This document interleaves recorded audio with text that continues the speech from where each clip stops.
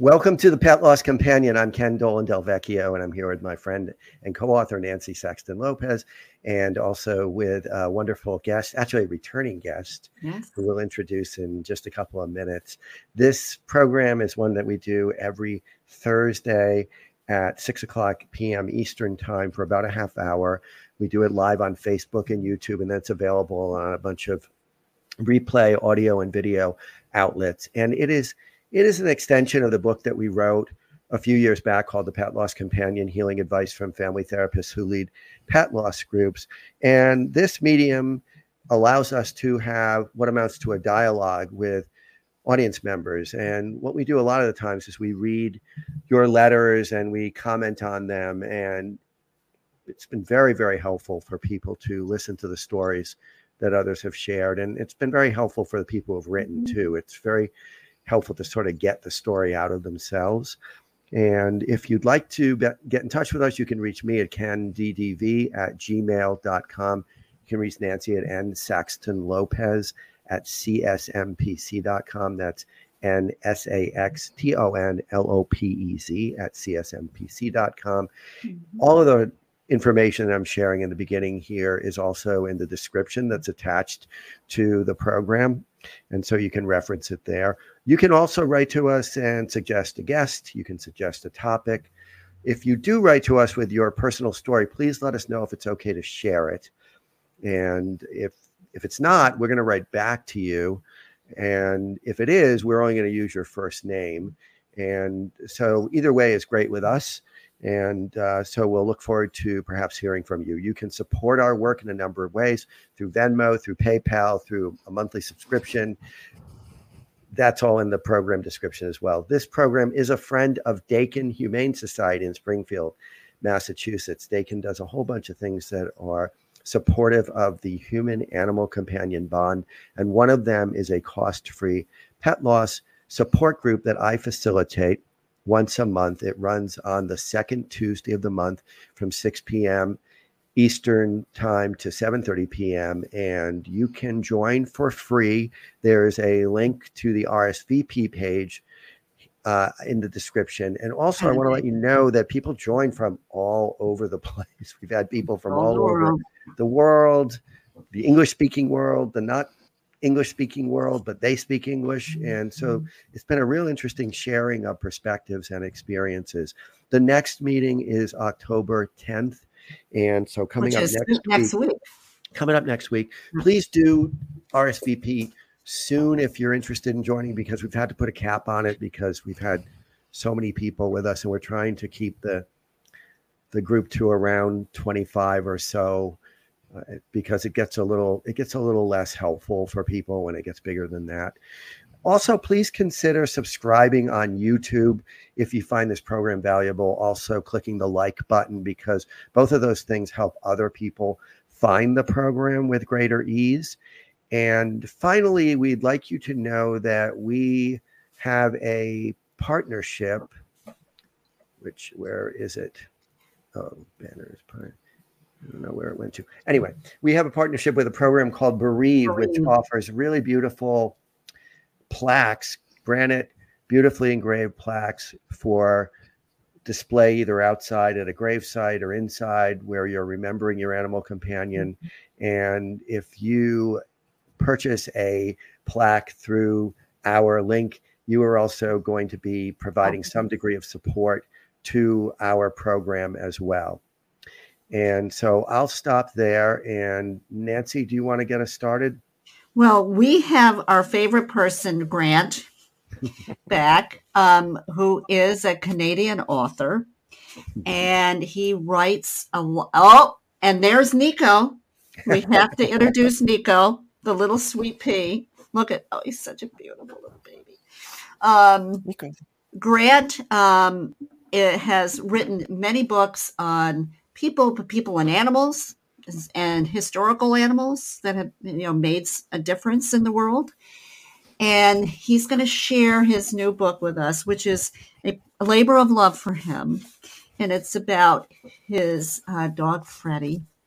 And Grant, I want you to tell I went in and out of my head. The title of the book is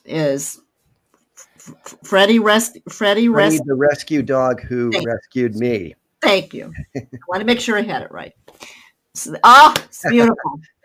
Oh, that's great. Thank you so much for putting that up. So, my technology wasn't working for a moment, but there it is. It's beautiful. So what Grant is going to share with us. That's a portrait of him. And that's a portrait of Freddie, right? Exactly. That's a painting, right? It's a beautiful painting. It's really beautiful. He's such a sweetie, too. So Grant's going to share some passages from his book, and then we will have some, discussion about that. So Grant, please.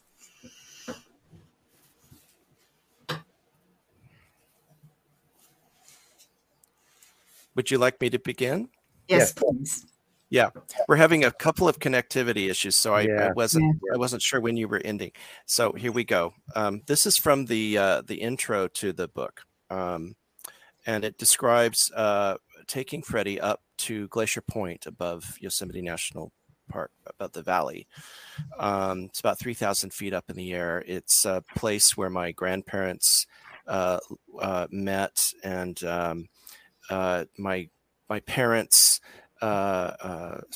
spent time there. I spent time there as a little boy, and it's just a sort of a family, a place of, it was like the setting of our family drama. My city-bred grandparents went to Yosemite and decided, we can give up living in the city. We'll live in the mountains, and that's how I ended up being born near there. And this was about a year after Freddie was. After we had adopted Freddie. Yosemite Valley on that warm September day in 2011 was like walking into one of those too perfect tourist calendar shots. The sky was an impossible blue, trees a vivid green, air pure and clear, growing purer the higher we rose. A winding road carved into granite, sometimes so vertiginous as to feel we were going straight up in the air, uncoiled before us. Our rental car, driven by my husband Les, climbed through inky shadows of pine and spruce branches and splashes of bright sunlight up to an almost treeless landscape. From Freddie's predominantly black fur, Freddie being on my lap, the beams picked out the silver, ginger, and even blue that gave his coat what his groomer called a reverse brindle pattern. Parking in the lot at Glacier Point, 3,000 feet above Yosemite Valley, we got out and stood a moment in the bracing breeze. The sweet scent of pine, the gritty, astringent aroma of lots of granite, and the almost too pure oxygen at this altitude combined to form an ether, like inhaling some herbal wine, a retsina you could breathe. For me, this was a homecoming. I had been born and brought up not far from Yosemite in the Sierra Nevada foothills, in the former gold rush town of Mariposa, which had caught my UK-born grandfather's fancy in the 1930s, the hills reminding him of certain parts of Scotland. My father and uncle were the second set of twins known to have been born in Yosemite Park, which had at that time possessed the only up-to-date medical clinic for miles around, capable of dealing with a 32-year-old first-time mother of twins. It was here one starry evening in late summer 1929 that my grandparents had met dancing on the valley floor to the strains of an outdoor orchestra. No wonder he proposed 2 weeks later. She was a superb dancer. Glacier Point was a favorite destination for my family, starting with the newlywed couple. They loved the old hotel, which had burned to the ground in the late 1960s. It was perched on the edge of the cliff, its veranda giving views for miles of mountain ridges and sky. Here my paternal grandmother, Gertrude, had posed against the backdrop of Half Dome, garbed in an 18th century silk shepherdess skirt with a wide flowered hat and beribboned shepherd's crook for a roaring 20s fancy dress ball. And here, because there is a photograph to prove it, sometime in the late 1920s, she'd also charmed a large brown bear. Calm, cool, and collected in her light summer dress, balanced on the uneven granite surface in her French heels, she fed it a treat while male tourists, their necks hung round with binoculars, stood back, visibly afraid. They didn't know how benignly wild things would approach her, from deer in the forest to feral cats in town, without any more fear than she felt toward them. But I knew, and I could almost see her up there with us now, smiling at Freddie as another in a long line of beloved, characterful little dogs, stretching back to her earliest known family history. For Freddie, there was nothing familiar about this dramatic terrain. He was electrified, as if we had landed on a planet rich with heretofore unknown canine stimuli. The wind was full of smells, wildlife, and foliage he'd never known in Canada. Squirrels and other small critters scrambled over the rocks and up the rough bark of trees. Freddie's brown eyes were bright with interest as he pulled us, halter and leash straining, up the slope to a high point where the hotel and my grandmother had once stood. The granite under our feet, undulant like billowing fabric, yet sharp-edged like knives, glittered in full sun. Les got out the camera, and I placed Freddie securely atop a boulder so that he stood a bit above our heads against the cloudless sky. At Les's urging, and with a tight grip on his leash and halter, I moved Freddie to face various directions, catching different angles of light. He patiently put up with this, looking out at each view with the wind blowing in his silky hair. "Okay, that's good," said Les, putting the camera away. I told Freddie, "We're done, sweetheart."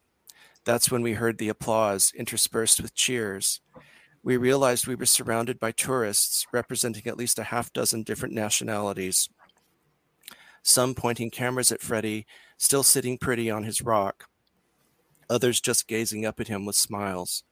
We smiled up at him too, emotion tightening our throats, because a little over a year earlier, this little dog had been trapped in a cul-de-sac of pain.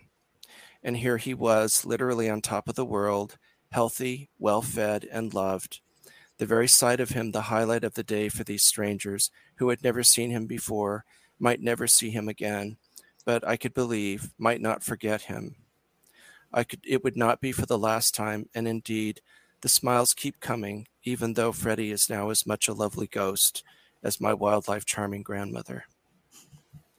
It's beautiful. Really beautiful. Really beautiful. And it's so poignant the way that you connect your connection to your companion animal to the depth of history in the family and how this is all interwoven. It's very powerful, very powerful image. Yeah. It's there were little dogs in her family going back centuries, and dogs on my other grandmother's family, horses, cats, both sides of the family. My parents both loved dogs. We grew up with dogs, and pony. And we had all kinds of animals around us.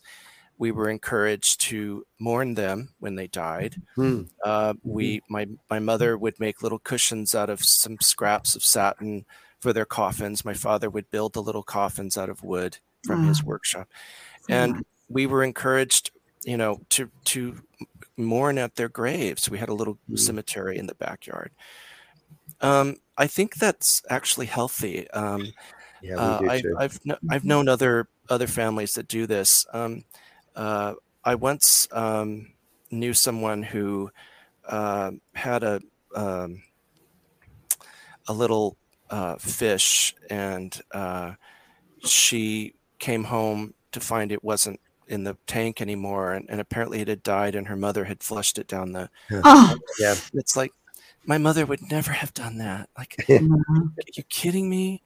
I mean, because I remember when I came home once, and my mother met me at the door, and one of my little sickly guinea pig that I had encouraged my mother to buy from the pet shop had died while I was at school.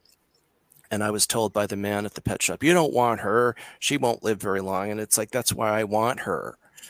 And so my mother met me at the door, and she said, "Rosie's gone." And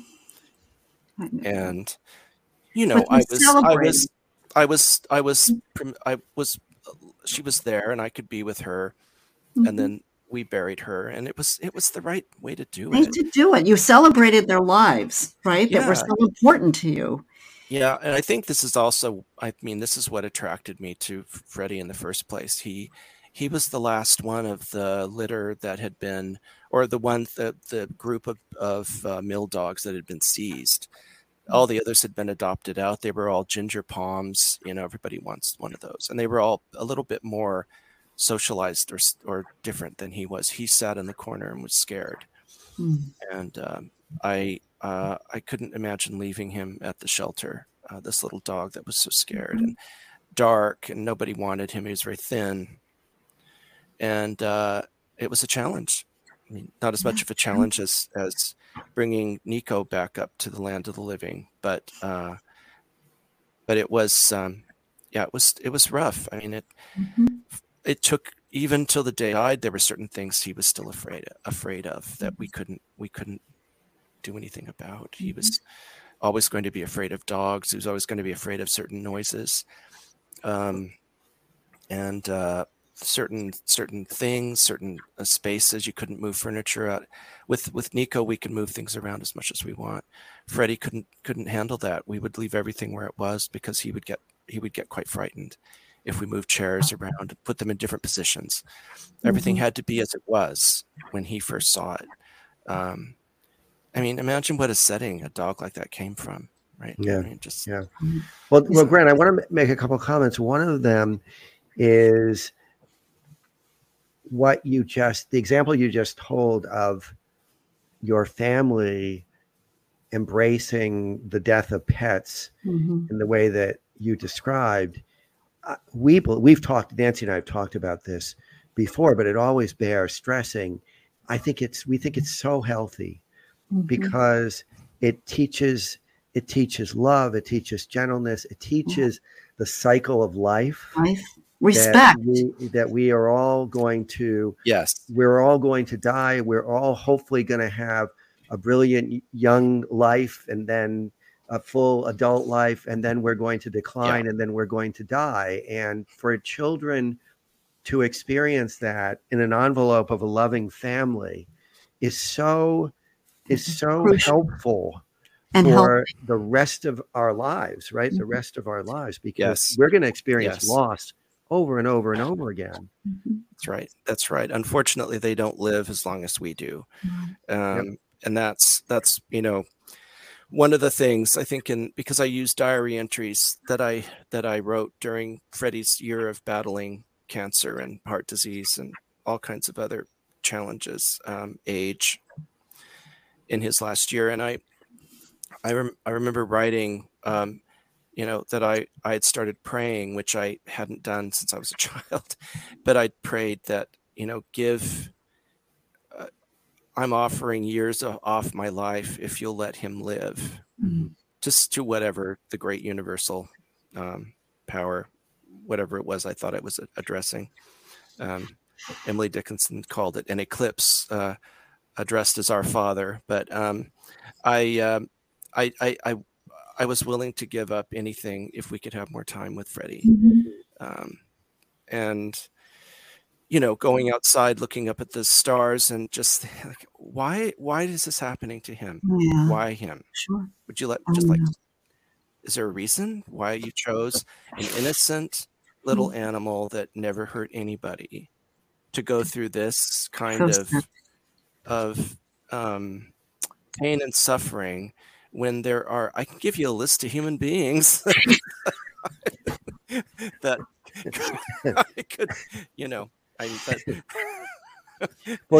be called one of those animal loving, cruel animal loving people. But it's like, really? Are you kidding me? Well, we hear that so much because a lot of times the people that write in have animals that have gotten very ill. And sometimes they die quickly, sometimes it's years, but they always are saying, why? Why are they suffering so much? Why did they get this disease? And it's a mystery. There's no answers. That's life. That's the awesome mystery, right? I mean, but another thing that you said that I just really wanted to punctuate is when you have an animal companion, particularly if they have challenges, health challenges, behavioral challenges, we have to adjust our homes, our expectations, the ways that we interact with them, because they're not machines. We can't mold them to be exactly what we want them to be. We can hopefully train them to fit into our families as best they can, but We have to do a lot of the things that you described in order to create accommodations that suit us all, that help the family, including the animal companion, function well together. Yeah, our lives change, especially with animals that have disabilities or illnesses. Yeah. I mean, we have to. This is our commitment to them. We love them. We have to work with that.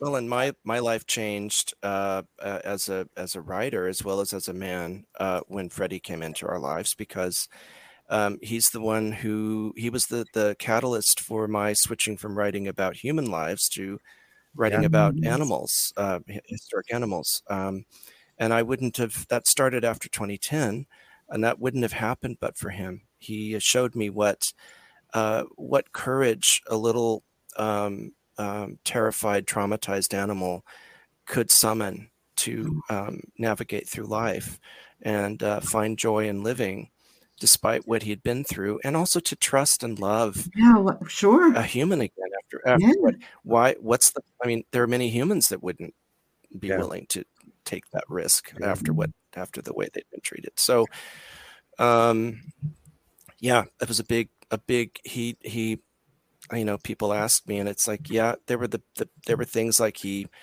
saw me through an unexpected divorce. He saw me through a nervous breakdown, all kinds of things that happened in swift succession, including not particularly wanting to survive. I mean, I just felt like there wasn't much that my whole life had been pulled out from under my feet. But I had Freddie, and I'd made a promise to him. And you were going to take care of that little boy. I was going to do that. And he showed me, well, if he was willing to risk, if he was willing to keep going, then I sure as heck could. So powerful. So he was a wonderful little. He was a beautiful little dog. Yeah. So powerful what you're describing, and we appreciate your vulnerability in sharing with us. Yeah. Well, that's what I had to do in order to write this. I had to be able to share that stuff, which hasn't been shared with anybody. No, and it's not easy. Counselors and we now, can't tell you how many people we've heard these kinds of stories from. So what you're saying and your book will, I'm sure, resonate with so many people. By the way, the book is linked in our description. Good. So it should be easily accessible. You don't have to even Google it. You can just go from the link right to Amazon and purchase the book. It's beautifully written, as you heard. It's a wonderful book, and it has so much to teach us about healing ourselves, I think, in addition to in the going through the grief, right? Going through the grief and the gifts we got, from our relationship with our animal. Do you have another passage, Grant, that you would like to say? Yes, I do. I have to put Nico down, though. So Nico! Look at that little face. It's so cute. Such a cutie. This is toward the end of the book, and it's toward the end of that intro.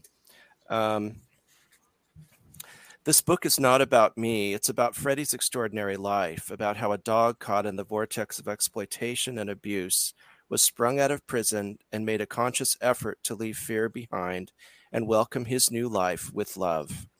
It's about how he taught me and so many other people who knew him what being free and giving love are really about. But in truth, his life is about mine, because Freddie gave me reason to continue when without him, I cannot say I would be writing these words 8 years later. Through living for Freddie, I discovered all the other reasons why it was important to continue living for myself. I learned how much one little dog could do, in the words of Emily Bronte, to center both the worlds of heaven and of hell. So beautiful. So beautiful. Your words create such visuals. Yeah. I mean, they're just beautiful. Yeah. So we've got just a few minutes left, and I'm wondering if you might share with us some thoughts or recommendations for people who are listening to this, people who may purchase your book as well. I think if you're looking to adopt a dog or cat, whatever the little animal is you're looking for, or that is looking for you. Please don't overlook the one that's sitting in the corner. Mm-hmm. That's great. Because that's what Freddie was, and it was by bringing home a little dog that nobody else wanted that I've changed my life. I became who I was supposed to be as a writer and as a person, and he's touched the lives of so many people. He's helped animal charities with donations that have been given in his name. So he became the little dog or cat in the corner is the one that give them a chance. Mm-hmm. Yeah. And Freddie became quite famous, right? Freddie had quite a following. Yeah, he was very special. He was very special. We have a comment. Yes. I just want to share this with you. He was a special boy. Trish writes, I've just lucked upon this chat. It's something to have this larger heart and being more evolved. Just amazing. So that's very nice. Quite a they are. They're better than we. What was it? Emily Dickinson again said, "Dogs are better than beings because they know, but they do not tell." That's really good. Her vision of heaven was for her dog Carlo to meet her first. So, I think we all get that one. Yeah, so we want to thank you tremendously, Grant, for being with us and for being with us a second time. We've had the opportunity to speak with you a couple times. It's always a great pleasure. It's always very moving. And so we thank you. And we want to, again, just mention that your book is called Freddie, the Rescue Dog Who Rescued Me. It's pretty much brand new. And it's something that is, I think we all can gain a lot of insight about our own lives, the connections we have with our animal companions, and what it means to be whole, really, what it means to be whole. Yes, indeed. True. Because you do become whole after all of that, right? After the gifts, after the life together, after what you learn, and also having Freddie's right here, right? So he continues through Nico, and he benefits from what he taught us. He's benefiting from what Freddie taught us. So great. Well, thank you so much. Thank you so much. Thank you, Grant. Right. Bye-bye.